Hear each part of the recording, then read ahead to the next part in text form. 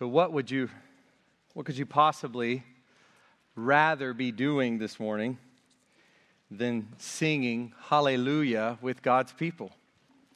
Hallelujah, praise the Lord. And by the way, the Yah at the end is Yahweh. Praise Yahweh, the God whom we are being reintroduced to as we go through Exodus, as he reveals his name, Yahweh, as he shows so much about his character, so much about his power. I pray that each of us is growing in our love for this God, growing in our trust in him as the sovereign Lord, and growing in our desire to serve him rather than the gods of Egypt, the gods of this world, to serve this God as King, who is truly God, who truly is.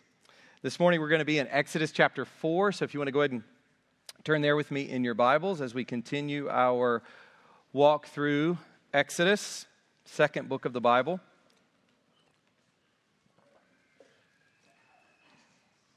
So much of the theological superstructure that we have from the Bible comes to us from Exodus. We talked about that as well from Genesis. The emphases are a little bit different in Exodus. The focus is a little different, but we're growing as we go through the Bible, beginning in Genesis and then in Exodus. We're growing to have a very big view of God. And, you know, probably that is one of the great problems when we find ourselves in sin. We find ourselves just sort of floundering along in the Christian life, is that we really have a small view of God. And I pray that Exodus gives us a very humongous view of this great God. Today we come back to the burning bush, this famous scene from the Bible, back to Moses meeting with Yahweh. The I am God calls this man, this Hebrew, Moses, to go to Egypt to deliver his people from slavery, to deliver the Israelites out of the oppression and affliction and bondage that they have endured now for over 4 centuries. For 430 years they have been in Egypt. And since the time of Joseph's death, and a little after that, they have been under a state of slavery. Last week we saw God lay out his agenda for Moses. So God comes to him in the burning bush. He reveals himself to Moses, tells him who he is. And last week we came to the passage where God gives the agenda. He gives his plan. This is what's going to happen, Moses. When you get to Egypt, this is what is going to go down. And so let me just briefly recap that for us. First, a received message.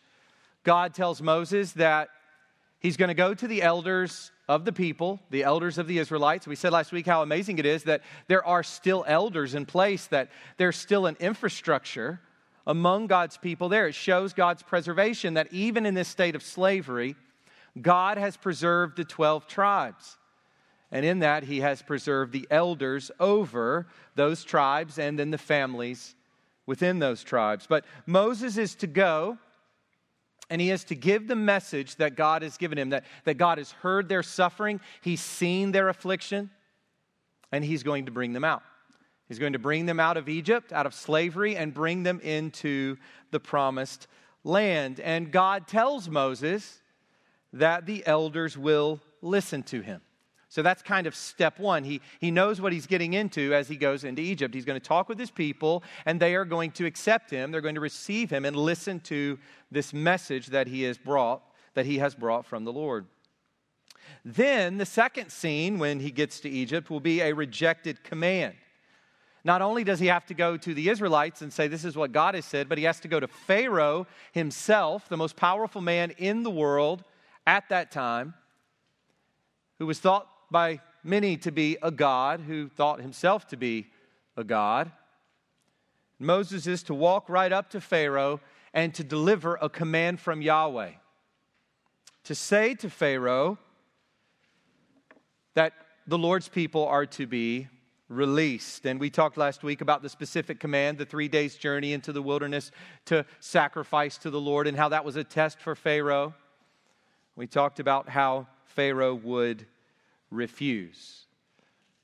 The Israelites would listen and receive Moses. The Pharaoh would refuse and reject Moses' message. He would have no interest whatsoever in letting these Israelite slaves leave Egypt.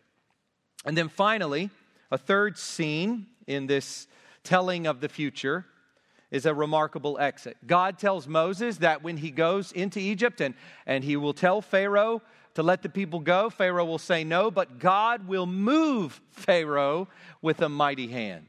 God will move Pharaoh to release the people. And it will be a remarkable exit. It will be accompanied by wonders that the people will not just go out, but they will go out after miracles are performed by Moses in the name of the Lord. God will pour out his judgment on Egypt. He will show these many wonders, creating a state of awe. And then God also tells Moses that something very strange is going to happen, that in the midst of all this pouring out of judgment on the Egyptians, and of course we know that the final plague will be the death of the firstborn in every single Egyptian home. That even after all of that, God tells Moses that he is going to put favor in the hearts of the Egyptians so that they will give their gold and their silver and their costly garments to the Israelites so that they will leave not as a slave people, but as a wealthy, rich, plundering people. They're not the image that you have in your mind of the Israelites sort of going out, hobbling with torn clothing and so forth. Just kind of put a big fat red X on that. They don't leave Egypt that way. They leave Egypt decked out in Egyptian riches. This is the power of the Lord. In some ways, you see God's power, I think, even in a greater way by this favor that he does in the hearts of the Egyptians, even more than in the signs and wonders that he shows through the plagues. This is what will happen. So that's what we looked at last week. God explains to Moses that this is how it's going to go down. The title for the sermon today is Objections Answered. You'll see that there on the screen, Objections Answered. So far in this burning bush scene, Moses' response to God has come in the form of what we could call soft objections. God has called Moses to do this thing. The deliverer has called this human deliverer to go and be an instrument of freedom and release for his people. Moses' response is questions that really are objections. These are questions that sort of poke holes in the whole idea of him going to Egypt. As though he is saying to God, have you thought about this? Or are you sure about this?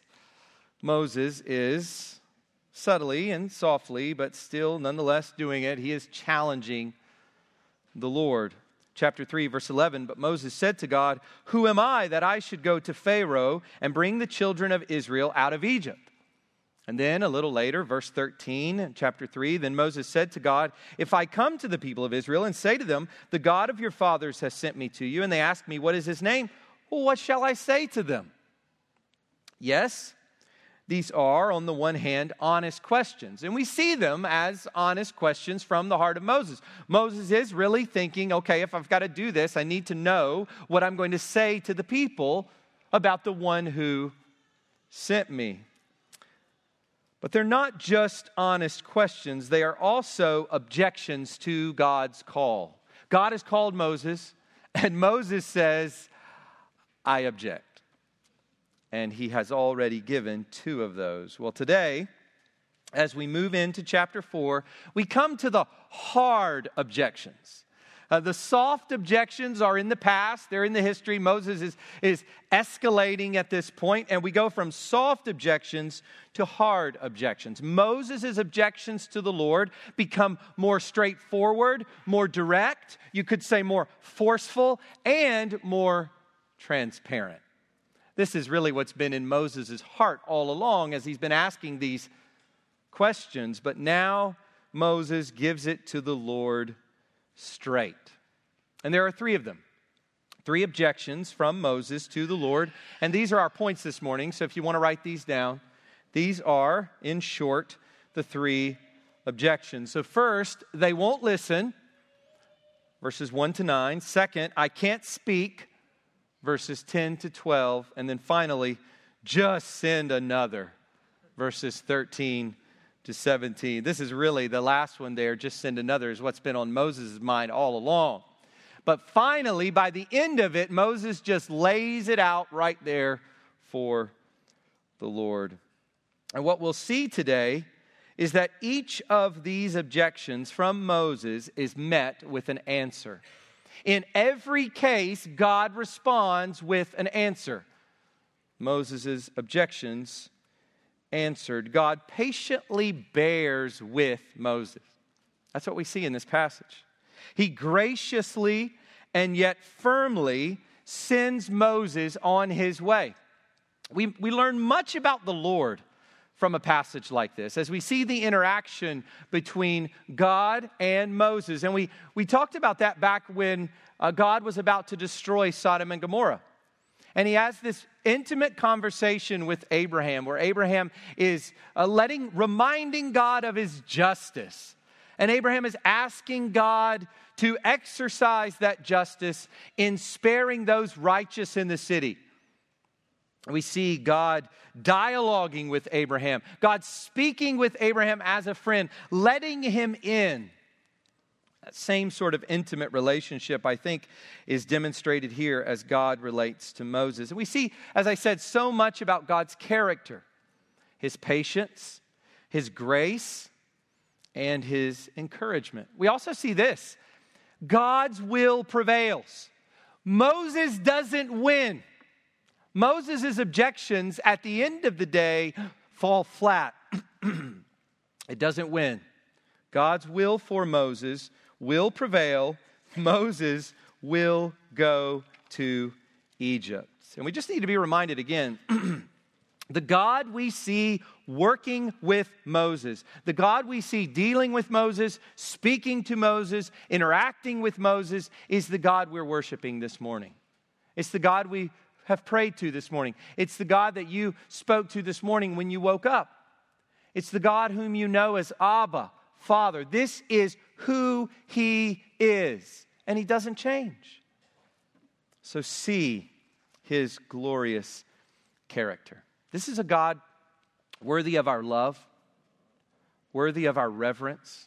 This is a God worthy of our service every waking minute. You can spend the decades of your life serving yourself, worshiping your own pleasures, your own convenience, your own comforts, your own desires, your own praise. You can spend your life doing that, or you can spend your life serving this God, this glorious, loving, encouraging, gracious, holy God. If you would, please stand with me as we read God's word together. Exodus chapter 4, verses 1 to 17. I'm going to try to take all this on this morning because these objections really hang together, and it's nice to see them lined up one after the other and to see God's response to each of them. So Exodus chapter 4, verses 1 to 17. This is the word of God. Then Moses answered, "But behold, they will not believe me or listen to my voice, for they will say, 'The Lord did not appear to you.' The Lord said to him, 'What is that in your hand?' He said, 'A staff.' And he said, 'Throw it on the ground.' So he threw it on the ground, and it became a serpent. And Moses ran from it." That's a pretty funny scene. I would have run from it too. Maybe you would not have. But the Lord said to Moses, "Put out your hand and catch it by the tail." So he put out his hand and caught it, and it became a staff in his hand. "That they may believe that the Lord, the God of their fathers, the God of Abraham, the God of Isaac, and the God of Jacob, has appeared to you." Verse 6, again, the Lord said to him, "Put your hand inside your cloak." And he put his hand inside his cloak. And when he took it out, behold, his hand was leprous like snow. And this word leprous doesn't refer to what we know, what we think of as leprosy, Hansen's disease. This is This is different. This is a word that generally has to do with just skin diseases, skin conditions in general, or it could specifically be a flaky skin disorder. Verse 7, then God said, put your hand back inside your cloak. So he put his hand back inside his cloak, and when he took it out, behold, it was restored like the rest of his flesh. If they will not believe you, God said, or listen to the first sign, they may believe the latter sign. If they will not believe even these two signs, or listen to your voice, you shall take some water from the Nile and pour it on the dry ground. And the water that you shall take from the Nile will become blood on the dry ground. But Moses said to the Lord, O my Lord, I am not eloquent, either in the past or since you have spoken to your servant, but I am slow of speech and of tongue. Then the Lord said to him, who has made man's mouth? Who makes him mute or deaf or seeing or blind? Is it not I, Yahweh? Now therefore go, and I will be with your mouth and teach you what you shall speak. But he said, Oh, my Lord, please send someone else. Then the anger of the Lord was kindled against Moses. And he said, Is there not Aaron, your brother, the Levite? I know that he can speak well. Behold, he is coming out to meet you, and when he sees you, he will be glad in his heart.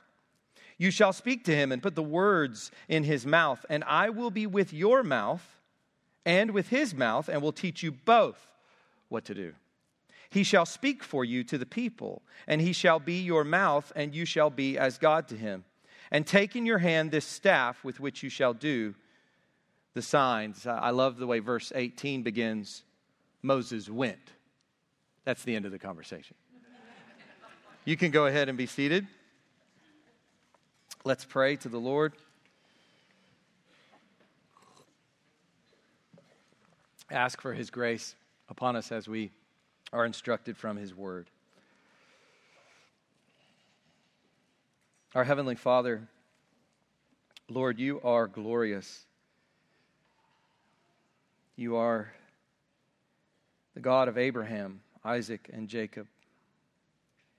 You are the God who formed Adam from the dust of the earth and formed Eve, his wife, from his side.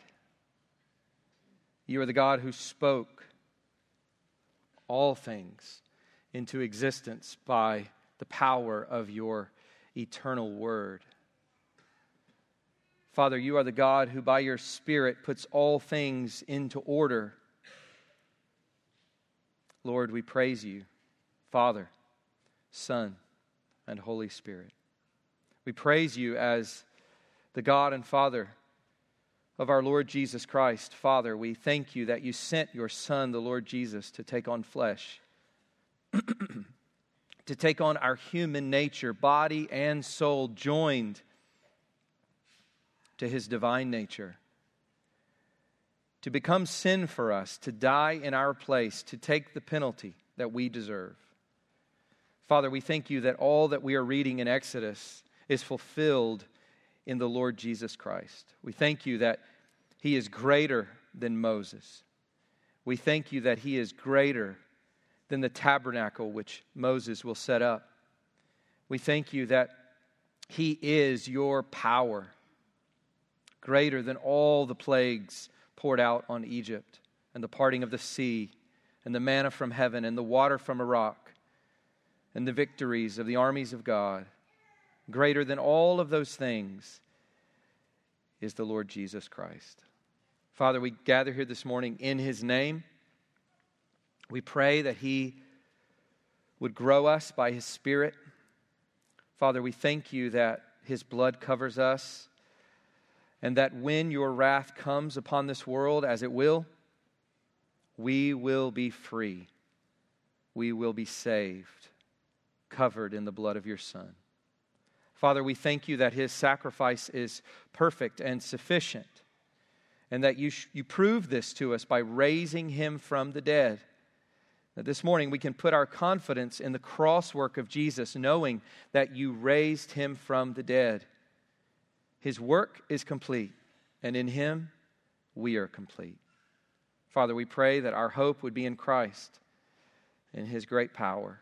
We ask that we would see more of your glory, more of your character, more of your attributes this morning as we come to this passage in Exodus. We pray that we would submit to you, trust you, love you, and serve you. We pray that you would have our whole heart. Lord, that you would reign supreme over each of us, over every family represented in this church. Be merciful to us now, we ask, God, by your word. In Jesus' name, amen. So the first objection we're going to look at comes to us verses 1 to 9, and it is, they won't listen. God has given Moses a call to obey, a name to bear. He is bearing the name of Yahweh. He comes in the name of Yahweh, and an agenda to follow. So what is his response? Verse 1, then Moses answered, but, it's like our children. We say something and we hear that word, but. They have a better idea of how it ought to go down. But behold, they will not believe me or listen to my voice, for they will say, the Lord did not appear to you. Now, there's some debate here over how to translate this sentence. So the ESV translates it as a statement. This is Moses directly saying to God, this is the way it's going to turn out. God, Lord. But behold, they will not. That's the way it's rendered in the ESV as a statement. The NIV and the NASB render it as a question. What if they do not or will not? And there's a divergence as commentators wrestle with how to render the Hebrew at this particular point. But whether it is a statement or a question, it's not all that important, because there's no denying that it is a direct challenge to what God has just said. So, question, statement, really doesn't matter, because it is, in the context, a direct challenge to what God, the Lord, has said. Verse 18, we read, and they will listen to your voice.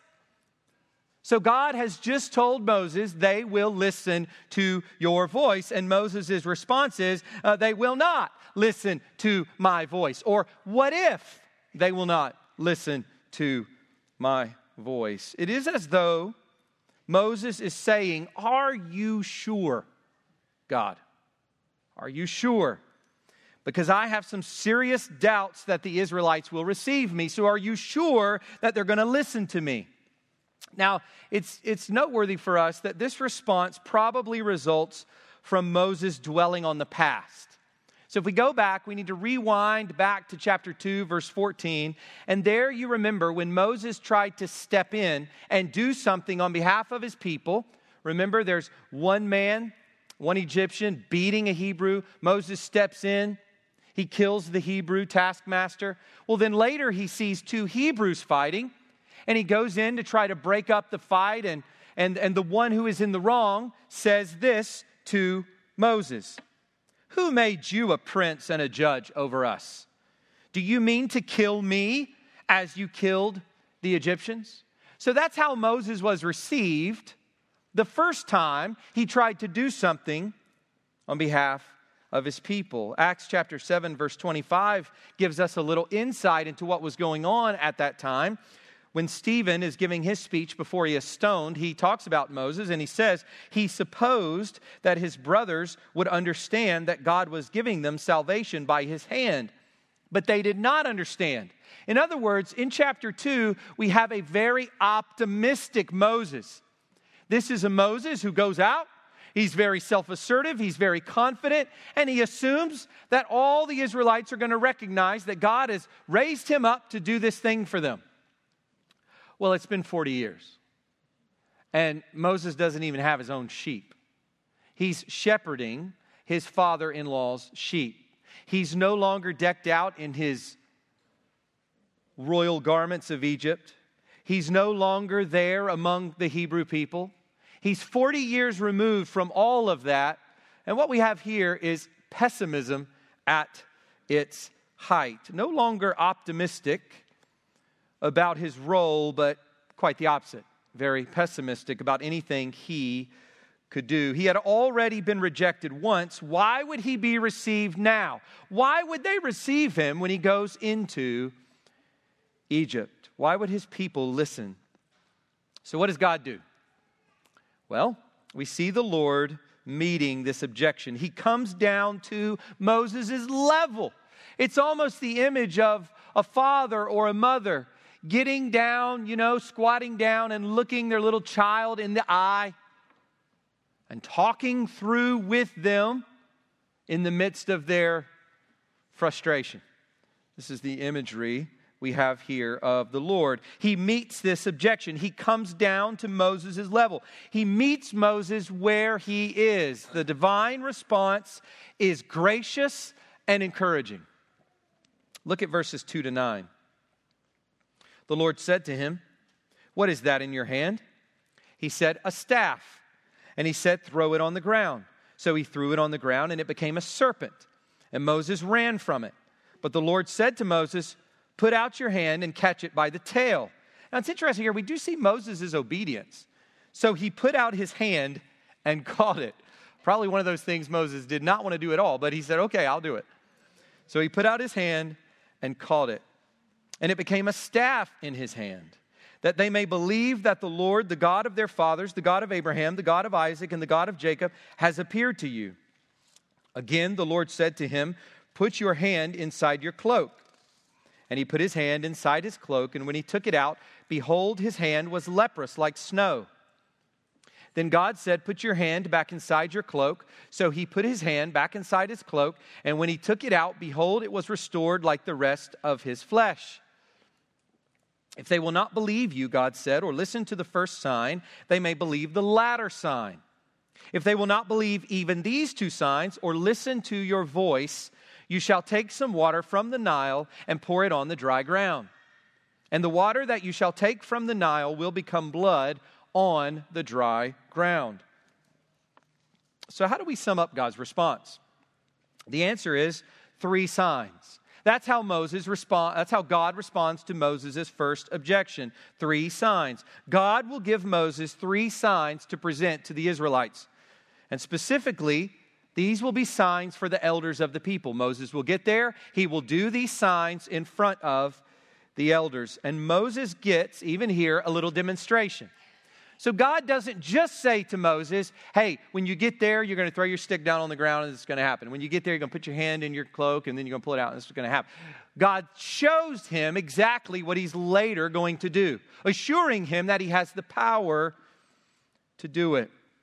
He gets a little demo. So let's go through these signs quickly. Sign number 1, staff to snake, and then snake back to staff. Sign number 2, healthy hand to diseased hand, and then back again. And if these 2 don't work, God says, here's sign number 3. Take some water from the Nile, pour it on the ground, and it will turn into blood. Now, this is important. It's important that we notice this. Just as it will be later with Elijah and the apostles, and even Jesus himself, these signs have a purpose. Now, let me say this. This is really important. Signs are not just fireworks shows. They're not just like a circus. They're not just something that God just does in general to bring glory to himself. God can bring glory to himself in all kinds of ways. Here we get a little bit of a theology of what signs are. As we go through the Bible with any topic, we need to begin to build a doctrine of that topic. And here we get the first instance of this idea of there being signs. So what is the purpose of these signs? Well, it's the same in the case of Elijah and the apostles, and even Jesus himself. Remember the turning water into wine, the first of the signs. The purpose here is to authenticate Moses and his message. These signs are not general displays of God's power and glory. They are meant to do a specific thing. When you think signs, think authenticators. They will authenticate Moses and his message. We know that clearly from verse 5. That they may believe that the Lord, the God of their fathers, the God of Abraham, the God of Isaac, and the God of Jacob, has appeared to you. In other words, these signs will authenticate Moses and Moses' message, that he is delivering it from the Lord. And this is precisely what we find in the New Testament. When you even see the apostles doing these signs and wonders and various things. And Paul refers to that in Romans 15 as being a confirmation from the Lord. And although these signs before the elders are not given much attention, we read later that Moses did make use of them before the elders. So we read that in chapter 4, verses 29 to 31. Then Moses and Aaron went and gathered together all the elders of the people of Israel. Aaron spoke all the words that the Lord had spoken to Moses. And listen to how quickly these signs are brushed over. And did the signs in the sight of the people. And the people believed. So we see there, the emphasis does not fall on the people going, hey, okay, show us the first one. Okay, I don't know, show us the second. Is there another one? The second one. And then the third one. We don't get that. It's very brief here. They did the signs in the sight of the people, and the people believed. I think it implies that the people would have believed without the signs. But God gave the signs to Moses as a grace. Before we move on from these signs, there's one more thing that we need to see. These signs are a clear demonstration of God's power, and specifically his power over Egypt. Now, you can imagine the Israelites would have felt the weight of the power of Egypt. I don't think very many of the Israelites are in a position to worship the Pharaoh or think of him as a god. But you can imagine any subjugated people feels the weight of the power and the grandeur of those who are oppressing them. So God wants the Israelites to know clearly that he is more powerful than all the powers of Egypt. He's more powerful than their taskmasters. He's more powerful than their Pharaoh. He's more powerful than the pantheon of gods that the Egyptians worship. That's what these signs are about. The snake probably relates to the cobra that appears on Pharaoh's crown. It's a symbol of Egyptian power. It's a symbol of pharaonic power. Totally in the hand of and under the hand of Yahweh. This snake this staff is cast down, turned into a snake, and God has the power to turn the snake back into the staff, showing God's power over Egypt. The diseased hand communicates God's power to destroy and to restore, his power to judge and to save. The God who is going to pour out his judgment on Egypt, who's going to bring the plagues, is the same God who will reverse those plagues and who will bring his people out of slavery. And probably most striking is the turning of the Nile water into blood. The Egyptians worshipped, as I said, many gods, but one of the gods they worshipped was the god of the Nile. They saw the Nile River as divine. It was the most significant source of life for Egypt. There would have been no way for the people of Egypt to live in that area without the Nile River.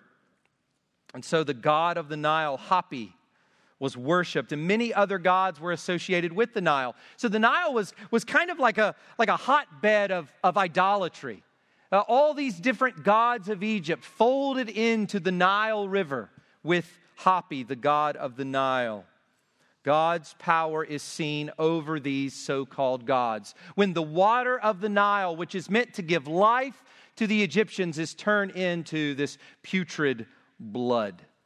I think it's also interesting when we think about the children of the Israelites thrown into the Nile River, and here we see the blood. It's as though the blood is crying out, as one commentator put it. Just as Abel's blood was crying out from the ground, here we see the blood of those Hebrew babies crying out from the river. This is the God who is over Egypt. This is the God who truly exists. The Egyptian gods are nothing. God is declaring his power and his worth over all idols. So let me just say this to us. Are you seeing that here today? Put aside Hoppy. Hoppy has nothing to do with you, right? Right? So distant. And the gods, we could get a long list, all the gods of Egypt. We'll talk about them when we see the plagues. All the gods of Egypt really have nothing to do with us today, seem so distant. But you know what does have something to do with us today? Gods. Your gods. My gods. False gods. Gods we bow down to every day. Gods we worship. Gods we know. We may not know Hoppy, but we have ours.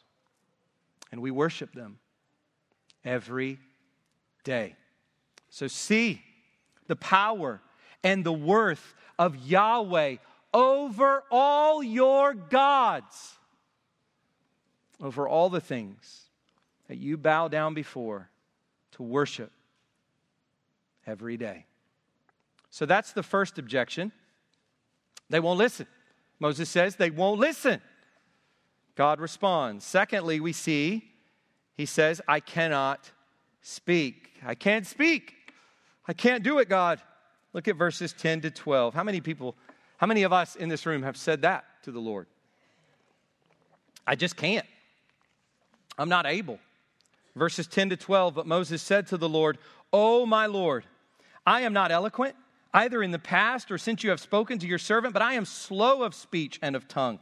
Then the Lord said to him, "Who has made man's mouth? Who makes him mute or deaf or seeing or blind? Is it not I, Yahweh?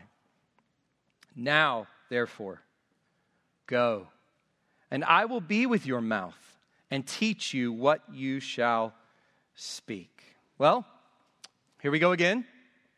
Instead of saying, "Wow, God, these are awesome signs and displays of your power. Let's go and do this." That's not what he says. Instead of saying that, instead of enthusiasm and awe, Moses is turned in on himself. He brings forward another objection. He puts the spotlight right on top of Moses. Now, we've already seen this tendency in Moses back in chapter 3, verse 11. He said to God, when God first called him, but Moses said to God, "Who am I that I should go to Pharaoh and bring the children of Israel out of Egypt? Who am I that I should do this, God?" Here the focus is on his inability to speak well. He says, "I am not eloquent." Literally, "I am not a man of words."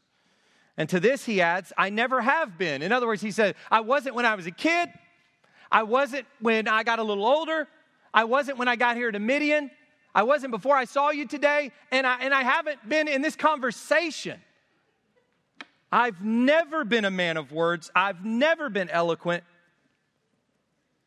I can't do it. And then he adds this, "I am slow of speech and of tongue." And literally, it can be translated, "I am heavy of mouth and of tongue." It's quite an image. You know, when you think of something sort of hanging from your mouth, it's an image of a weight hanging from your mouth. You can't get your words out. And if you could get your words out, they're going to be very slow, and you're not going to be bouncing in your speech, moving fluidly from word to word. It's not the case in Moses' mind. He has a massive weight on his mouth and on his tongue. Now, there's been much debate over what Moses is referring to, but I find it convincing that Moses probably does have some form of speech impediment. As I said, commentators debate this and argue over this, and you may come to a different conclusion. But in the context, I find it convincing that he does have something going on. There's some issue, some impediment to his speech. Maybe it's minor or a bit more significant. We don't know, we're not told, but one way or another, he sees many inadequacies in his ability to communicate well. He's the last person, as he sees it, to have this job. Really? Me? Have this job? All the people. You could call for this job, and you're calling me? with this thing on my mouth, with this heavy weight hanging from my tongue? You want me to do this? Inadequate, incapable, unable. Even though Stephen describes him in Acts chapter 7, verse 22, as mighty in his words and deeds, there is nothing mighty in Moses' mind about his mouth. So what is God's response to this? Second objection, second straightforward, in-your-face objection. What is God's response? Well, we've seen this before. God moves the spotlight where? Off of Moses and puts it on himself. That's what the Lord does immediately. He doesn't get there over time. He immediately takes the spotlight off of Moses and puts it right on himself. And let me just say this to all of us. This is what God is always doing in our lives. This is what God is about. This is what God is in the business of doing. People of God, taking the spotlight off of you and putting it on himself. Let me just say it this way. This is a big part of what our Bible reading and church attendance is all about. Maybe you're here this morning, you're wondering, why, you've been trying to start reading your Bible, and you of course, you know that we all need to read our Bibles. There are many reasons we need to read our Bibles. But you're asking, what? Maybe deep down inside, you're just asking, why? What's the point? Why do I really need to read this? Why do I need to read it daily? Why do I need to be in the Word? Why do I need to try as best as I can to be present with God's people, not to forsake the assembling of myself together with God's people? Yeah, that's in the Bible. Why should I make this such a priority in my life, my Bible reading and my time with God's people? And this is at least one reason, is because when you open up your Bible to read it and when you gather with God's people to praise Him, the spotlight moves from yourself to God. That's what happens in your mind. That's what happens in your heart. That's what happens in your worldview when you open up God's Word. Yeah, maybe you've had that experience before. I think every Christian has, where you just weighed down because the spotlight's just real bright right here on your head.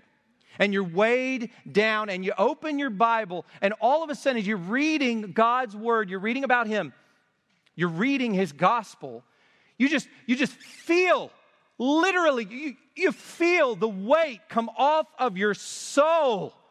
It's amazing. That's because your eyes move from yourself to the living God. Well, that's what God does for Moses here. Moves from Moses to God. Back in chapter 3, verse 11, when Moses said, "Who am I?" God responded, "But I will be with you."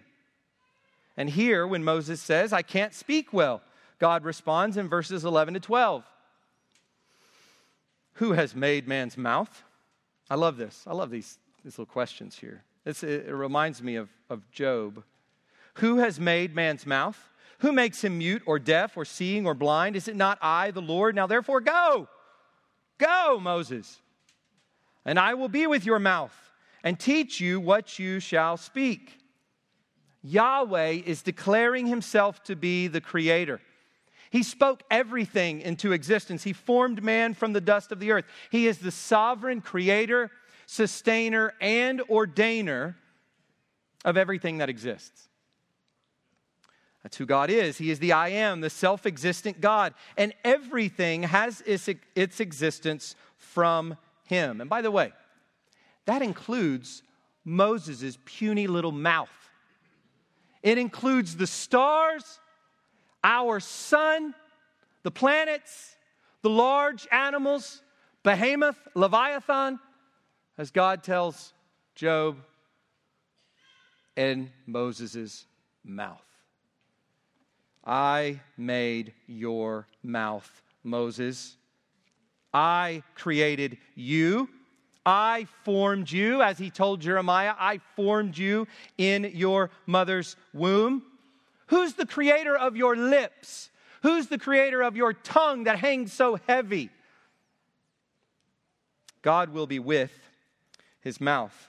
This is similar to what Jesus tells his disciples in Matthew chapter 10. As he sends them out, Matthew 10, 19 to 20, when they deliver you over, do not be anxious how you are to speak or what you are to say. For what you are to say will be given you in that hour. For it is not you who speak, but the Spirit of your Father speaking through you. Wouldn't it be amazing to pull all the martyrs, the history of Christianity up, and to walk through and ask them to bear witness to the reality, to the truth of God giving them the words to say in the moment of their death? You don't have to worry, Jesus says. I'll take care of that. I'll be with your mouth. I will give you the words to say. And that is what the Lord God is telling Moses here. Interestingly, to add to that, Yahweh says to Moses that he is the one who makes men mute, deaf, seeing, or blind. Listen to this. Not only will God be with Moses, that's not the only thing that God is saying to him. Not only will he be with his mouth to help him overcome his weaknesses and deficiencies, God is also saying that he himself put those deficiencies in place. Now that's amazing. He's not just telling Moses, I'm going to work it out. I'm going to take care of you. When you get in there and you start to speak, I'm going to loosen, I'm going to hold that weight up for you, Moses, so you can speak a little more clearly. That's not it. God is also telling him, I've made you the way you are. You are the way you are because of my sovereign plan. I have embedded those weaknesses into your life. I think that should strike home for all of us. God put those there. He is sovereign over Moses' deficiencies, and he is sovereign over yours as well. Moses' weakness is for God's glory. As with the man born blind in John chapter 9, verse 3, Jesus says this. Well, let me give you a little background. Jesus' disciples ask him, there's this man, he's been born blind, and the disciples are looking at him and thinking, man, this is terrible. They're thinking in their minds, this is an awful state of existence. And they asked Jesus, much like Job's friends with their broken theology, they asked Jesus, they say, so who sinned? This man's mom and dad or him? Who sinned in order that this would happen to this guy? This is pretty pitiful. And this is what Jesus, the Christ, says to his disciples. Chapter 9 of John, verse 3. It was not that this man sinned or his parents, but that the works of God might be displayed in him. Why was this man born blind? Because that's the way God ordained it. Why? For his glory. For his glory. We see the same principle with Paul in 2 Corinthians chapter 12, verse 9. My grace is sufficient for you, Paul, for my power is made perfect in your weakness. There's some weakness in Paul's life, some thorn in the flesh, whatever it is. Countless books and articles have been written on this. Well, whatever it is, that's not really the significant part. If that was, he would have said what it was. It's a weakness. And whatever it is placed there by the sovereign God in order to make his power known in the midst of Paul's weakness. Paul says, therefore I will boast all the more gladly of my weaknesses, so that the power of Christ may rest upon me. Can you imagine? Let's assume for a moment that Moses' impediment, whatever it was significant enough to kind of constantly be on his mind. And can you imagine when Moses gets up in front of Pharaoh? He starts to speak. Aaron is the one who does most of the speaking early on. We'll talk about that in a moment. But as it progresses, it's more Moses. And there's Moses speaking. And he's literally experiencing the power of God overcoming his weakness in that moment. Two things happen. His heart readily gives glory to God. And number two, Moses can't beat his own chest. Moses can't pat himself on the back. You are so eloquent. You are so persuasive. powerful in speech you are, Moses. You know, that little voice inside of all of us that just pats us on the back. There's none of that because God was showing his glory by Moses knowing how weak he was. How weak he was in truth. People of God, listen to this. God is sovereign over your natural deficiencies and inabilities. He's sovereign over it. He doesn't call you because you can. He calls you because he can. He puts his ability, his power, his magnificence on display in your inability. And maybe you've just bought into the lie of thinking, if only I weren't weak here, I could bring God more glory. If only I weren't weak here, I could do this or that more or better. That's not the way it works in God's economy. It is in the midst of and through those weaknesses and deficiencies that you bring God the most glory by trusting in him and seeing his power on display for the sake of his name. So the problem is we really like our own name. But God's not interested in your name or my name. He's interested in his name. That's what he does. That's how he works. And we are most satisfied, we are most delighted, we are most at rest and peace, and we will forever be in a state of joy when God's name and not our name is exalted. It is for our good that God seeks his own glory. So that's the second objection. I can't speak. Finally, as we wrap up this morning, the third objection, just send another. Look with me at verses 13 to 17. But he said, "Oh, my Lord, please send someone else." Then the anger of the Lord was kindled against Moses, and he said, "Is there not Aaron your brother, the Levite? I know that he can speak well. Behold, he is coming out to meet you. And when he sees you, he will be glad in his heart." By the way, I know that he can speak well here. Let me just comment on that briefly. I think that implies that there is a difference here, naturally speaking, between Moses and Aaron. That Moses, God doesn't correct Moses and say, "Oh, quit making stuff up." No, Moses does seem to have a deficiency here that Aaron doesn't have. "Behold, he is coming out to meet you, and when he sees you, he will be glad in his heart. You shall speak to him and put the words in his mouth. And I will be with your mouth and with his mouth, and will teach you both what to do. He shall speak for you to the people, and he shall be your mouth, and you shall be as God to him. And take in your hand this staff with which you shall do the signs." Here, finally, we get transparency. We get honesty. We discover what's lurking deep down in Moses' heart. And here it is, a simple unwillingness to do what God has called him to do. Have you ever been there? Are you there today? A simple unwillingness to do what God has called you to do. I'm sure we all have. We've all been there in that moment.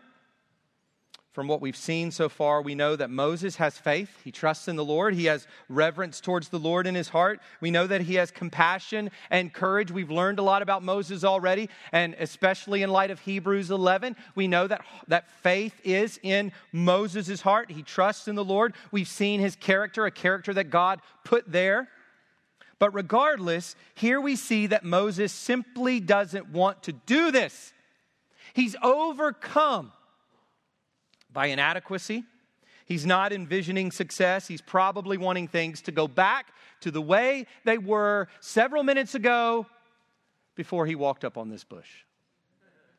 He's wanting to go back to his sheep, wanting to go back to his ordinary life,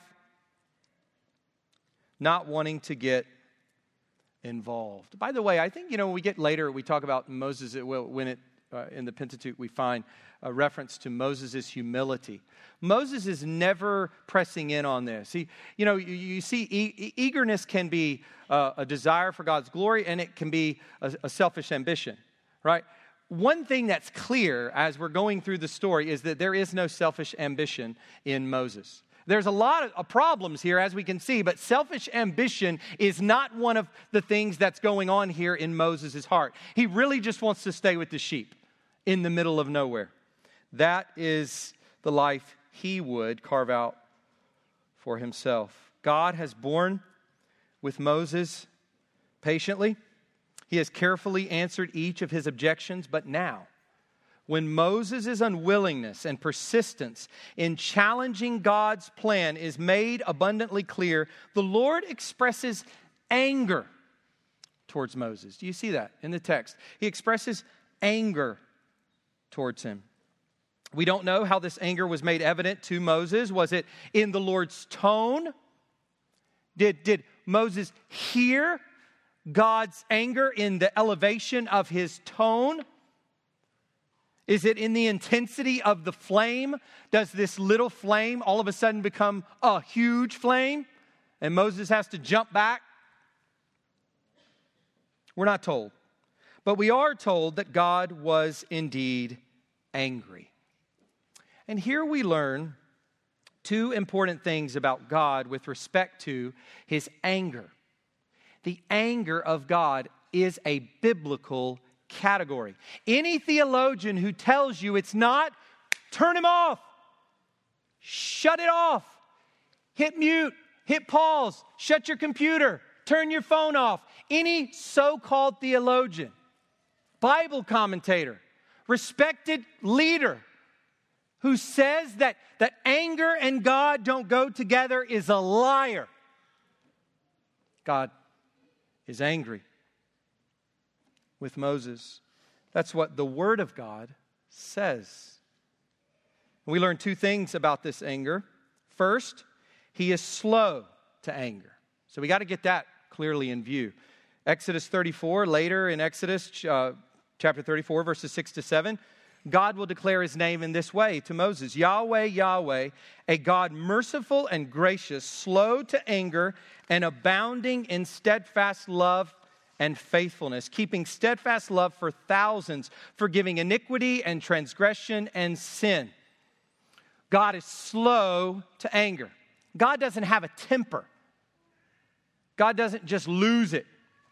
We see human anger expressed in that way.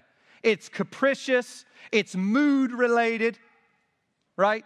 And it's just losing of temper. That has nothing to do with God. And perhaps that's the reason many get uncomfortable when talking about God's anger. That doesn't mean we should throw out the category. It just means that we shouldn't translate human anger to divine anger. Those two things aren't the same. The anger of man does not produce the righteousness of God. We're told clearly in Scripture. So we see God's slowness to be angry with Moses. You could have argued God could have gotten angry with Moses a lot earlier than this. But second, yes, God is slow to anger, but secondly, sin makes God angry. Period. Sin makes God angry. Not a bursting, uncontrolled temper, but his holy wrath against sin. Let me tell you this. If God had not already set in motion for Christ to come, when Adam and Eve sinned, they would have been obliterated. Obliterated.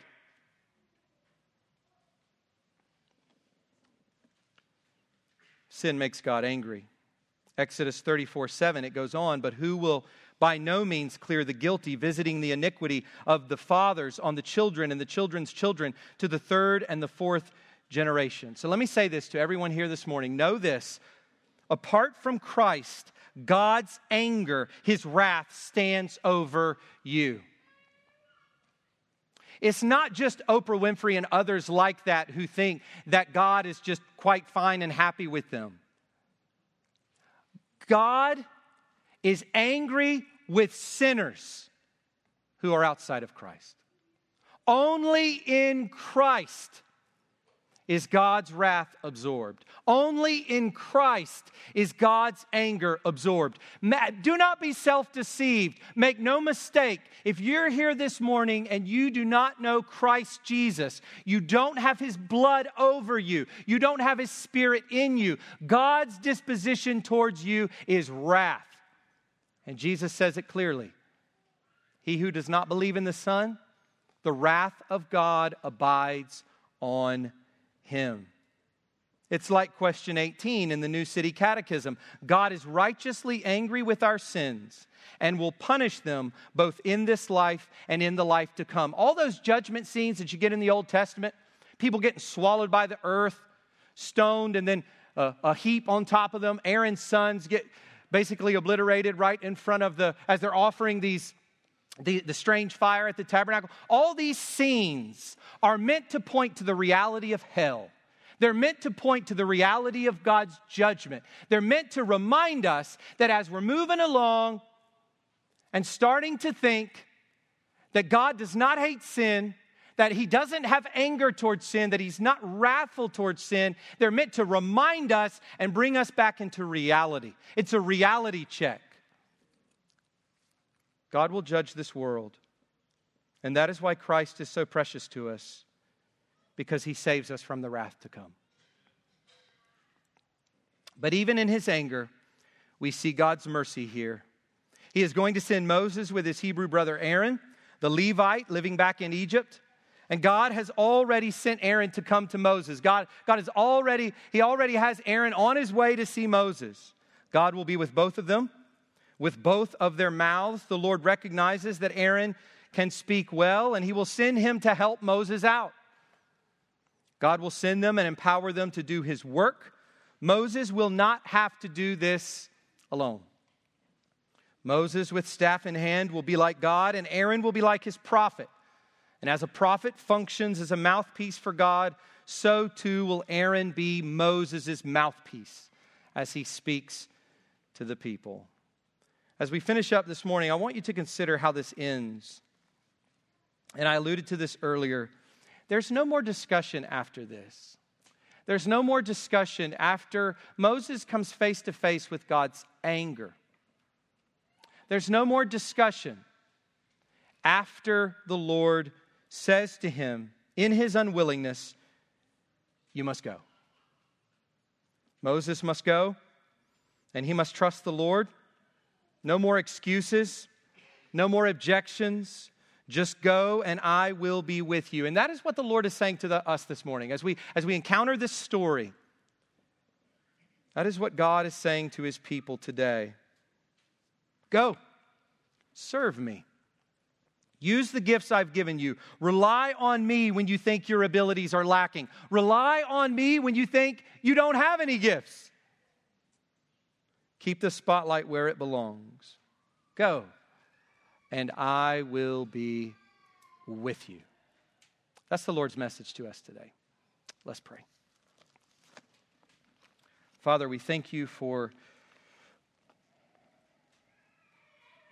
just being so clear and honest with us about who you are, God. You show us so clearly the kind of God that you are. And Lord, you make theology so easy because you're so plain in showing us your character, your attributes. You show us here your slowness to anger and yet that you are angry with sin. You show us here your patience and your grace, but also your unyielding firmness and resolve for your own glory and your own purposes. Father, you are beyond our understanding. Your glory is what we will enjoy for eternity. We praise you, God, that we have this treasure to enjoy forever. Would you be with us now as we partake of this treasure of the Lord's Supper, as we are reminded of what Christ did for us, as we commune with you and one another? Would our hearts be lifted up today? Would the spotlight move from us to you? In Jesus' name, amen.